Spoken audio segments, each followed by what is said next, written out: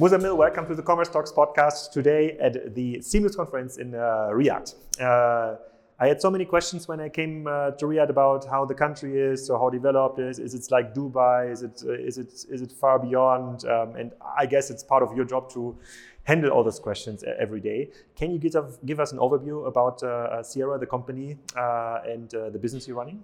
Sure. Well, first of all, thank you very much for having me. It's a pleasure. My name is Muzzammil Ahussain. I'm the Executive Vice President of Travel at Seera Group. Seera Group is the largest publicly listed travel company in the kingdom. We have been over 40 years in travel, and we are a diversified portfolio of businesses, one of which I lead, which is Al-Musafir. Al-Musafir is the travel platform of Seera, which I'll talk about shortly. We also have Lumi, which is a car rental business. Lumi, which is a rebranded fresh start in car rental, transforming car rental in Saudi Arabia. We have a number of hotel investments and hotel properties that we own and operate, including we are the master franchise for Choice, which is one of the largest hotel brands in the world in Saudi Arabia. We also have some 5-star properties and 4-star properties as well. And we also have a number of other investments in travel in the UK and in various startups. We were one of the largest investors in Careem at its founding, had been with Careem, and we were the largest investor in Careem at the exit with Uber. So we continue to drive. Careem was the Uber competitor here? Correct, and Uber acquired it for $3.1 billion. And when I'm now booking on my Uber app, a taxi here, an Uber here in Riyadh, usually it would have been registered with Careem before? No, they have two. They still operate. Careem still operates just as two companies. Okay. And can you share some numbers about the Seera Group? Yeah, because it's public, so the ones that are publicly available. We did, in 2019, we did around 10.8 billion riyal, which is around $2.8 billion US dollars in sales across all our businesses. We started our transformation program in 2015. Previously, we were known as Al Tayyar Group, and during our focusing a legacy of traditional travel. So we were very, very manual, very, very old school travel company. But we had very lucrative and strongly profitable contracts with the government. But as the government transformed and started to look at other opportunities, and we also saw the change in travel, we started quickly investing into digital, e-commerce, and omnichannel. And that's when we pivoted from traditional travel to modern travel, electronic travel. But I understand you're like a vertical travel brand, so you own some hotels, not all of them, but you obviously you're just like handling the bookings for us. So you own some hotels, you own like the travel platforms. I think you own some travel offices where people just go, or travel agencies where people go and book their travel. And most of the assets you own or you control are located in Saudi Arabia. That's correct. When I come to the travel platform, as I was saying, is we've transformed from a very traditional travel agency with very, very paper-based manual processes for booking into a fully digital and omnichannel travel agency. We are the largest travel and tourism brand in the kingdom under Al-Musafir. It has over a 70% market share. We have over 1 million registered customers, 6 million app downloads. We started that transformation in 2015. So when we started our e-commerce business or B2C business, we did about 50 million riyals or $10 million in our first year. In 2019, right before COVID, we crossed $1 billion in sales. And this year, we're actually exceeding pre-COVID levels only in our consumer business. But we have a number of other travel businesses under the travel umbrella. So there's B2C, which is under direct-to-consumer in Saudi, Kuwait, and UAE. We have B2B travel. So we digitize the corporate and government travel experience. In Saudi Arabia, it's still very much a paper and manual-based process. The B2B travel? B2B travel, yes, it still is. A lot of paper approvals, manual orders from the government, etc., which we've now digitized, working closely with the government and the ecosystem partners. But how is the government involved, like in business travel? Like, let's say I'm running, I don't know, Ronnie was just here with Golden Sand. Let's say there's like a colleague wants to travel to Jeddah or like whatever city. So we focus on large corporates and governments. The government is the largest employment sector, largest employer in the kingdom is the government. So the government still has their way of working. So most of our key clients are government travel. Also, for example, we work with the Ministry of Health. Ministry of Health is the one that provides all health for the citizens of Saudi Arabia that are from a public perspective. They fly their patients around all over the kingdom. We support that. We provide that travel service to them. But we've digitized that process. It used to be very paper-based. Once the doctor approves, you have to sign a paper, then go to a travel desk to book it. We fully digitized that, where once the doctor approves in the system, the patient gets an SMS to book on our travel platform. So a huge chunk of your revenue is government. For our government business, business travel is government. For our consumer travel, it's B2C directly. For the ones in the podcast listening from, especially like from Europe or the US, how would you describe like the private travel market here in Saudi Arabia? Because I understood yesterday, or learned yesterday, that before 2019 there haven't even been like tourist visas. So there must be a very different kind of culture and how the resorts are developed. Sure. So, but can you give an overview? Yeah. So, and the last piece of our business is in the travel platform is inbound tourism. We have 2 inbound tourism businesses. Okay. Though you differentiate between like the domestic travel and inbound. Yeah. So we have we have consumer travel, which is targeting Saudis traveling domestically, or when they go to London or Paris or Dubai, we are servicing them. We have the corporate and government travel, whether they travel internationally or domestically, and then we have inbound tourism. Inbound tourism has 2 segments. The one you just mentioned, which is leisure inbound, whether it's someone from Europe wanting to visit Saudi and see the new sites. Someone stopping in Saudi for a business trip, that's inbound tourism. But also there's religious tourism. You know, Saudi is a holy site for Muslims around the world, and they have Mecca and Medina. So we also support bringing pilgrims into the kingdom. How many? So can you share some numbers? So how Sure. many leisure tourists and how so many as part of religious ones? As part of the Vision 2030, which was announced in 2019, when they opened up the kingdom to real tourism, we'd say the first time it really opened up beyond religious. The goal is by 2030 to have 100 million visitors, 100 million visits, and the tourism ecosystem to contribute 10% of GDP. Our goal as a travel platform, our vision is to be a national champion for tourism. Our travel platform, Al-Musafir, has just recently signed a non-binding term sheet. We're in the process of finalizing that with the PIF, where they will take a stake in Al-Musafir to support growing this business. But where is it today, like in 2022 or 2023? So how many tourists are coming here? Just to understand, because many people know like Mallorca, for example, as like the main like travel island for like a lot of people in UK and Germany. I think they have 8 million tourists a year. Just to get like the numbers. Yeah, so I think the 100 million visit includes domestic tourism. So currently domestic, religious, and leisure travel. That's also true for Mallorca, I guess. Yeah. So I think they're around 60 to 65 million this year. Which is still not, but it's mostly for domestic and religious, and now we want to shift that also to inbound. You've seen new destinations open up in Saudi Arabia and new that are coming. I don't know if you've heard, maybe your listener heard about Ula, which is it's very similar to Petra in Jordan, and it's a historical community of prehistoric era from I think 2000 BC, 1000 BC with great monuments and tombs and historical sites. And we're building Saudi is building a huge cultural center. There's high-end luxury hotels, experience nature, experience culture, farms. There's the Red Sea Resort, which is opening this year. So Saudi Arabia is building out a number of tourist sites to explore the destination. A lot of people often think of this region as a Dubai destination. Dubai is very well known, but Dubai is one city. Saudi Arabia is a huge country, a lot of different places, sites, natural and history that it's building and developing. What it's been doing over the past year and even during COVID was actually continue to invest and develop these sites. So our job, we have a brand called Discover Saudi. We work very closely with international agents around the world to promote and start showcasing what Saudi Arabia can do. It's an early on in the journey, but as the visa opens up, as Saudi becomes more ready for tourism, building the infrastructure and the human capital required, we're very excited about that opportunity. Yeah, and I saw Saudi started a campaign with Messi. Correct. So it's about building the brand and understanding people come.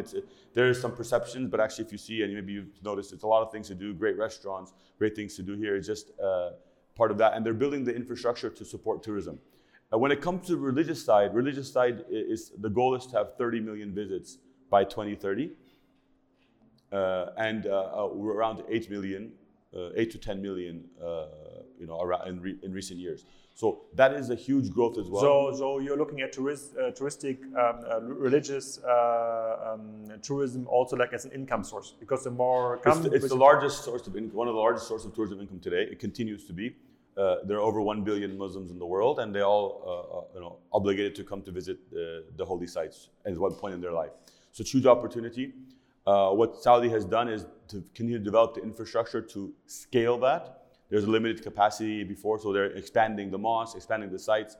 And not only that, when people will come to Saudi in the future, they'll see that there are other things to do, so they'll explore maybe the Red Sea on the coast and see other parts of Saudi Arabia, which never was really open before. So that's really our focus as Al Musafir, and part of the Seera Group is to promote travel, connect people, and connecting cultures, both inbound into Saudi, but also Saudis visiting the world. Okay, got it. But do you have then? You said you have some properties in UK from a hotel real estate. No, we have some travel agencies in the UK. Travel agencies. Okay, got it. But do you see it then also like your job to bring Saudi people outside of Saudi Arabia? Correct. So that's our consumer travel brand. Our consumer travel brand is the largest travel booking platform in the kingdom. We are a fully omnichannel brand. We have services for our travelers on app, website. We have digitally enhanced physical stores, and we use WhatsApp and call center to have Saudi. So we partner with all of the major tourism destinations: Dubai, London, Maldives. But how common is it like for a normal Saudi to travel? Very common. To travel like international size. Extremely common. On an average year, a Saudi travels 4 times a year, of which 2 to 3 of them are international. And what are the main destinations? Main destinations are. I haven't seen them in Mallorca. I would say. Mallorca, maybe not. Their main destinations are Dubai, Cairo, Turkey, now with the recent reopening, London and Paris. Why do they go to this destination? Because obviously, if you look like UK and like German travel, they travel like to the Mediterranean Sea, especially to get sun. Obviously, sun is not a scarce resource here. Saudis, I think, the Saudi traveler loves to travel in general, experience new places, destinations, cultures. Europe is a common destination in summer because it's much cooler weather than here in the summer. Yes. So London or Paris, for example, are extremely common destinations for the summer season, during the summer, but they're also common year-round. Places like Dubai are very common for short weekend trips from here. Places like Egypt as well for short regional trips. Maldives is a very common honeymoon destination for Saudis. Thailand and Saudi have been closed for 30 years. Saudis were not allowed to travel to Thailand. But recently, they've reopened diplomatic relations, and Saudis can travel to Thailand. So now, why was it closed? Due to some political situation happened previously, so that opened, and now Saudis are visiting Thailand. They're exploring. They've never been able to see Thailand. Now they can go and enjoy. So they're exploring islands, exploring things to do. So the Saudi traveler is a very adventurous traveler, but at the same time, they like to also go back to their usual places. So they know that they. Oftentimes you'll see families go to London for a couple of weeks in the summer, or they'll go to London and they'll go to Switzerland is a very common destination for Saudis. So they really like to explore.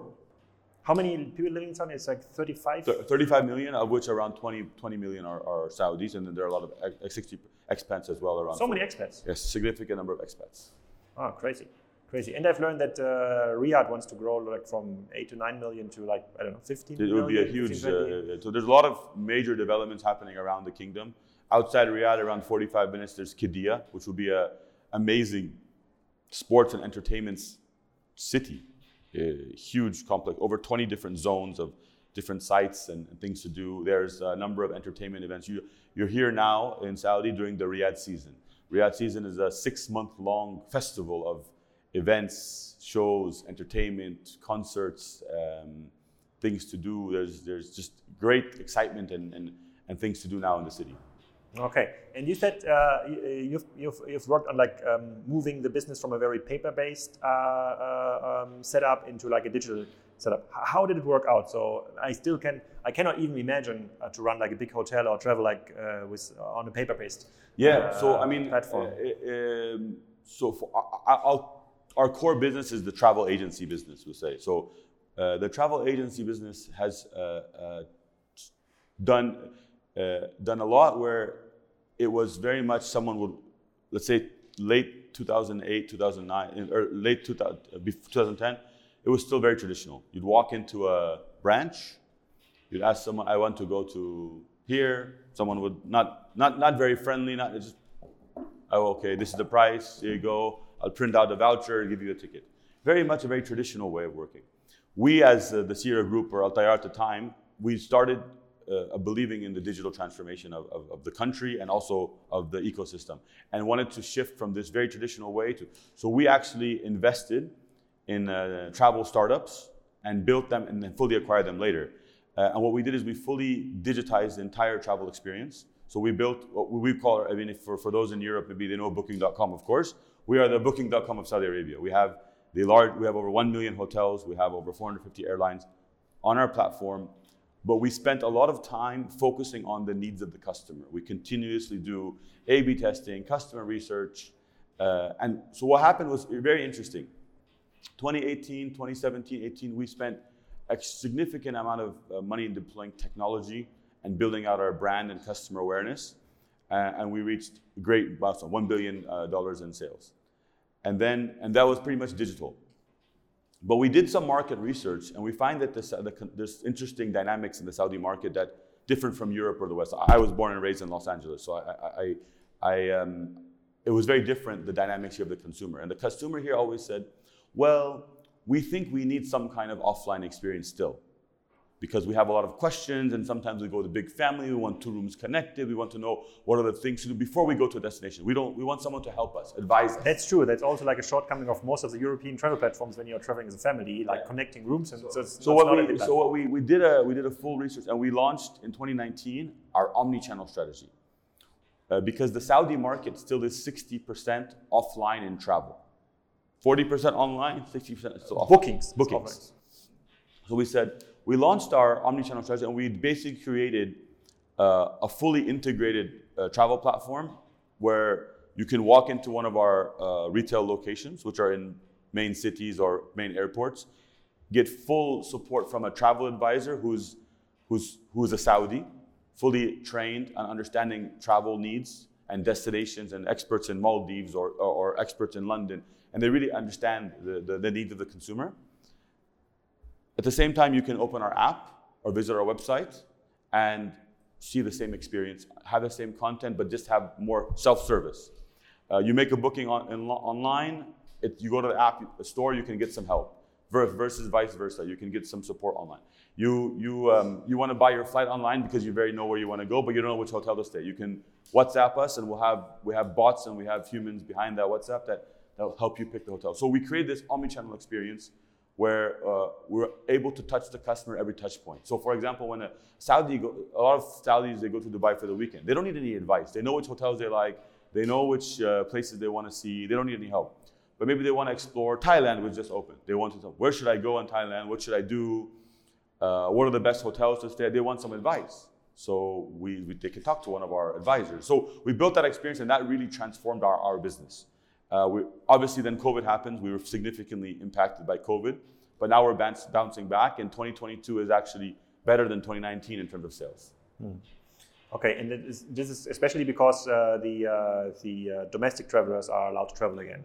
Was there some like hotel closures because of COVID? So how was the COVID policy? Yeah, so here? If you compare to let's say Asia or Europe, it was very different. So what happened here was there was a period of around 3 to 4 months with very, very strict movements and lockdowns. The beginning of summer, May, June. So by April, May area, March, April, May, when COVID really initially kicked off. But the government quickly took control in terms of vaccines, testing, and tracking. And they opened for domestic travel even in 2020. So summer 2020 was actually a domestic travel summer season. People explored Saudi Arabia. They'd never seen parts of the country. They couldn't leave because of COVID. Okay. Starting in 2021, there were some ups and downs. It opened, it closed, because every country had different regulations. But actually, fully vaccinated, over 100% of the population has been vaccinated. Great control.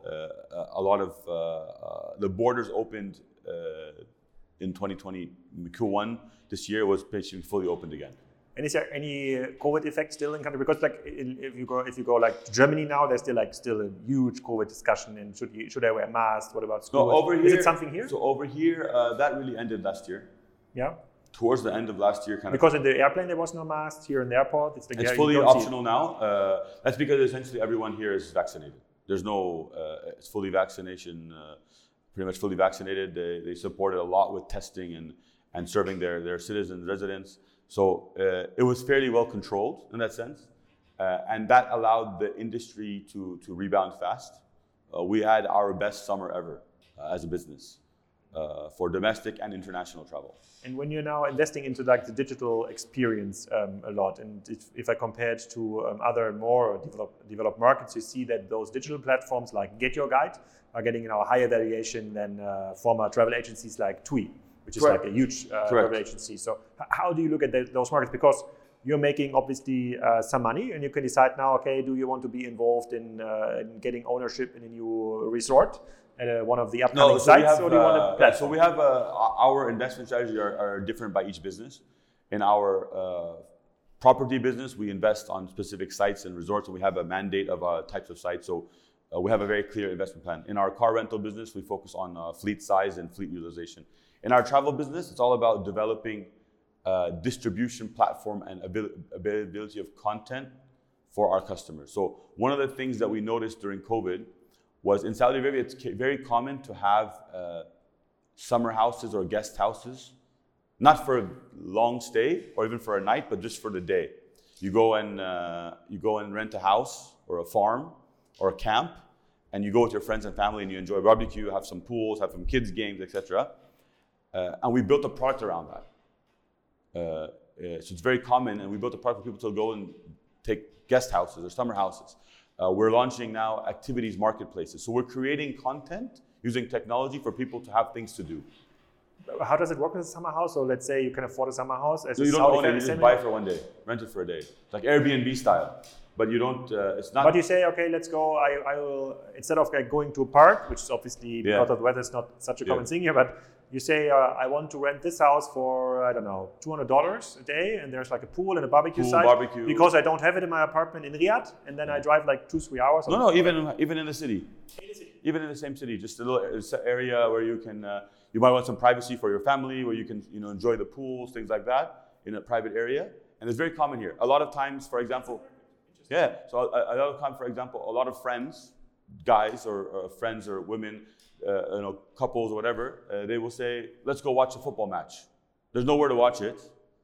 Enough places. It's not like a culture to go watch in a restaurant as much. Now it is, but it wasn't before. People will just book a house with a big TV and they'll enjoy, have fun and enjoy. Because their own house is not big enough, or they don't have the facilities? Partially some of it's cultural. You don't want to necessarily mix your friends with your family. A lot of separation between some people, the guys want to hang out together versus the girls want to hang out together. So it's some of that. Some of it's just tradition. People like a lot of my friends here have another place where they just hang out every day before they go back to home. This is a very cultural thing. But rather than people used to book it on WhatsApp. They used to call some guy who owned their property. We created a marketplace for it. So we have now over 1,500 properties where people can just book. So it's kind of an Airbnb for this kind of business. Correct. But you don't own the houses. You just build the marketplace. The owners, individual, they list their property on our site. Interesting. What do they charge for like a good house? Depending, anywhere from $100 a day to $1,000, depending on what kind you want. If you have a big villa with a mansion and a pool and people don't even sleep there. They can. Usually, the most common is you check in around 4 p.m. and you leave by 4 a.m. Interesting. Is this something places for birthday parties, for pool parties? I've never heard of that. Interesting. Is this something that happens in other places in the It's common in the region, but specifically in Saudi. Crazy. Okay, so you're rather inclined to invest in more digital experiences than like buying like. No, so as our travel business, our mother company has a number of investment businesses and different decisions and theses. But from the travel business core, it's all about digital experiences. And how successful are like the different hotel groups? Because if you're like driving through Riyadh, obviously you see like all the brands like Le Méridien, Marriott, whatever. So do they have like the same expansion plan and strategy? So Saudi Arabia and the region in general has one of the most opening of rooms coming in the next 10 years. Accor, Marriott are all investing here. All types of properties. The growth the growth in the market just continues to allow for further investment in building infrastructure. If you go to Riyadh today now, it's full. Very difficult to find a hotel. It is? Yes, full, very high prices, but it's full. Occupancy rates are High prices, I saw. And full occupancy. Even for average even for full occupancy, and very full occupancy. Okay. Because there's a lot of demand domestically, business, consumers. And most likely there won't be like too much relief because if Riyadh is going to grow like from 8 million to 50 million, then... So that's why they need to continue to add capacity. Yeah. Interesting. Cool. Nice. And obviously, so this kind of Airbnb for private homes for daytime, I need to digest this idea. I wonder if this could work like also in Europe. Maybe. I have to think about it later. Is there like other like digital investments you're doing in this? Yeah, I mean, we continue to invest in our product, in our technology. We have a technology team of over 200 people. That's every day. For Seera or for Al-Musafir? For Al-Musafir only. For primarily the B2C business. Because we want to continue to innovate. We see ourselves as a leader in technology in the region. We're also investing in other products, not only this product that I told you about, but new other products for booking events, booking tickets, to continue that digital journey and being within the travel ecosystem. And most importantly, just continue to provide and improve the travel booking experience from pre-trip all the way through post-trip. Cool. Very nice. And where do you find the talent? Because when I talked with Ronnie today from Golden Sand, he said when he started here in 2014, it was very hard to find like tech talent. So they had to start a hub like in Jordan and one hub like in Dubai just to get the talent.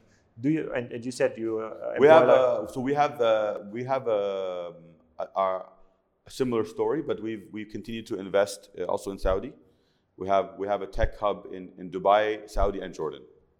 So we have three areas that we do our tech. All of our teams basically work across different. We also have a tech hub in Spain as well. Yeah. And if there's like only 35 million living here compared like to the growth you want to achieve, then there's no alternative to building tech hubs in the region, right? I mean, you have to continue to be relevant, be local. We work. We've done a number of talent programs, accelerator programs, graduate programs to grow from young talent and build that. We partner with various government bodies to build out and support digital talent. And yeah, I think if I remember correctly, you said that the offline share of like booking travel is like still 60%, and the online share is like 40%. Do you expect this to change in the next couple of years? Yes. I think online will continue to grow, as with any industry. At the same time, offline will not go away. We see the value of it for the consumer. It's just about creating a digitally enabled offline experience between. How many agency outlets or how many stores do we have? So we have 32 stores. We have a call center and a team support, both bots and humans supporting WhatsApp. So actually we get 15,000 chats a day on WhatsApp. Okay, that's crazy. And those 32 stores are spread all over the country or are mainly in Riyadh and Jeddah? All over there are in every major city. We're in 16 cities. Also in Kuwait, we have one branch in Kuwait as well. We don't see a need for further expansion, but we see the value of having a presence in each major area. And the people that are now coming to the store, are they usually informed already, and do they know what they want and just want to clarify a couple of questions like we want connected rooms for the kids, or how is it? It really varies. Some of them come in, it's like, so there's a school holiday coming up in 3 weeks. Can you help me think about what I want to do? I have this budget, I have a family, my wife and 2 kids, this is what the kids like to do, help me find a location. That's an example. Another example is I want to go to London, but I'm not sure, I need to know which is the best area to stay at. So it's really, really varied on the customer. We also have a concierge service for high net worth individuals that does much more high touch planning. So we continue to see demand for each of these businesses. But I guess not only the hotel businesses are seeing expansion potential here in the region, also like the online platforms like Booking.com. And you say you're the Booking.com of the region. But I guess that Booking.com also added lots of hotels from the region. But your USP or your edge is that you have such a good relation with the domestic travelers, so they trust your brand because you have it's more catered to the needs of your brand, so you don't need to worry that they will switch to Booking.com. So anyway Booking.com is very, very often used in this region. It's one of the leading. It was here, first mover advantage. It came here a long time ago, so everyone knows it. What we've done is we focus on the needs of the consumer. Booking.com is a global platform, hundreds of billions of dollars in sales. They're not going to only look at Saudi Arabia. We look at Saudi. Saudi drives our needs, the customer needs, the way we display our content, the way we drive our platform. We design for the consumer. And you say you bet Booking.com in their own game because you are better in fulfilling the needs of the Saudi consumer than Booking.com. That's our vision. That's our goal. We continue to work on that. Obviously, they're a beast, but we continue to. But they're also slow because they are so big. Because they have to focus. I mean, one market versus 100 markets, you're going to have a focus issue. We are focused. We are fully committed to the market, and this is our core market. 90% of our sales are from Saudi Arabia. But could you imagine doing the same then for one of the neighboring countries like Kuwait or Bahrain? So we are the largest player in Kuwait, and we are the top 3 in UAE. We focus on our advantage. Our advantage is actually understanding the Arab consumer. Places like UAE have a lot of expats. Their expats are traditionally affiliated with their home country's travel plan. So if you come from India, you look at Make My Trip. If you come from Asia, you look at a Sea Trip, for example. If you come from US, you're familiar with Expedia. So even if you're in the UAE, you always go to typically your home brand. This is the common, but whereas for Saudis, we are the home brand.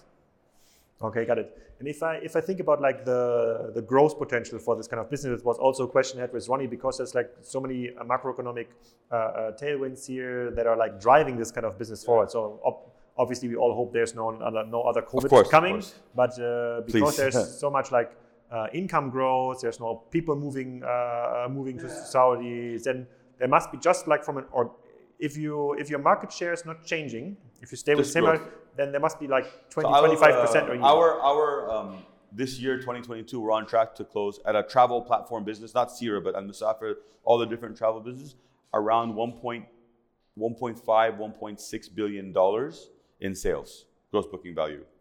What is in gross numbers? Growth 200% because of COVID, so it's a different relative. But you say like we had already a good level in 2019 and you're beating it right now? We're exceeding 2019. We're basically exceeding 2019 by around 20%. But are we talking like 10 to 20% like organic growth potential a year here in this region? Oh yeah, so our goal, both from organic growth by capturing market share and the growth of the market, is this $1.6 billion can be by 2025, 2026, around $4 billion.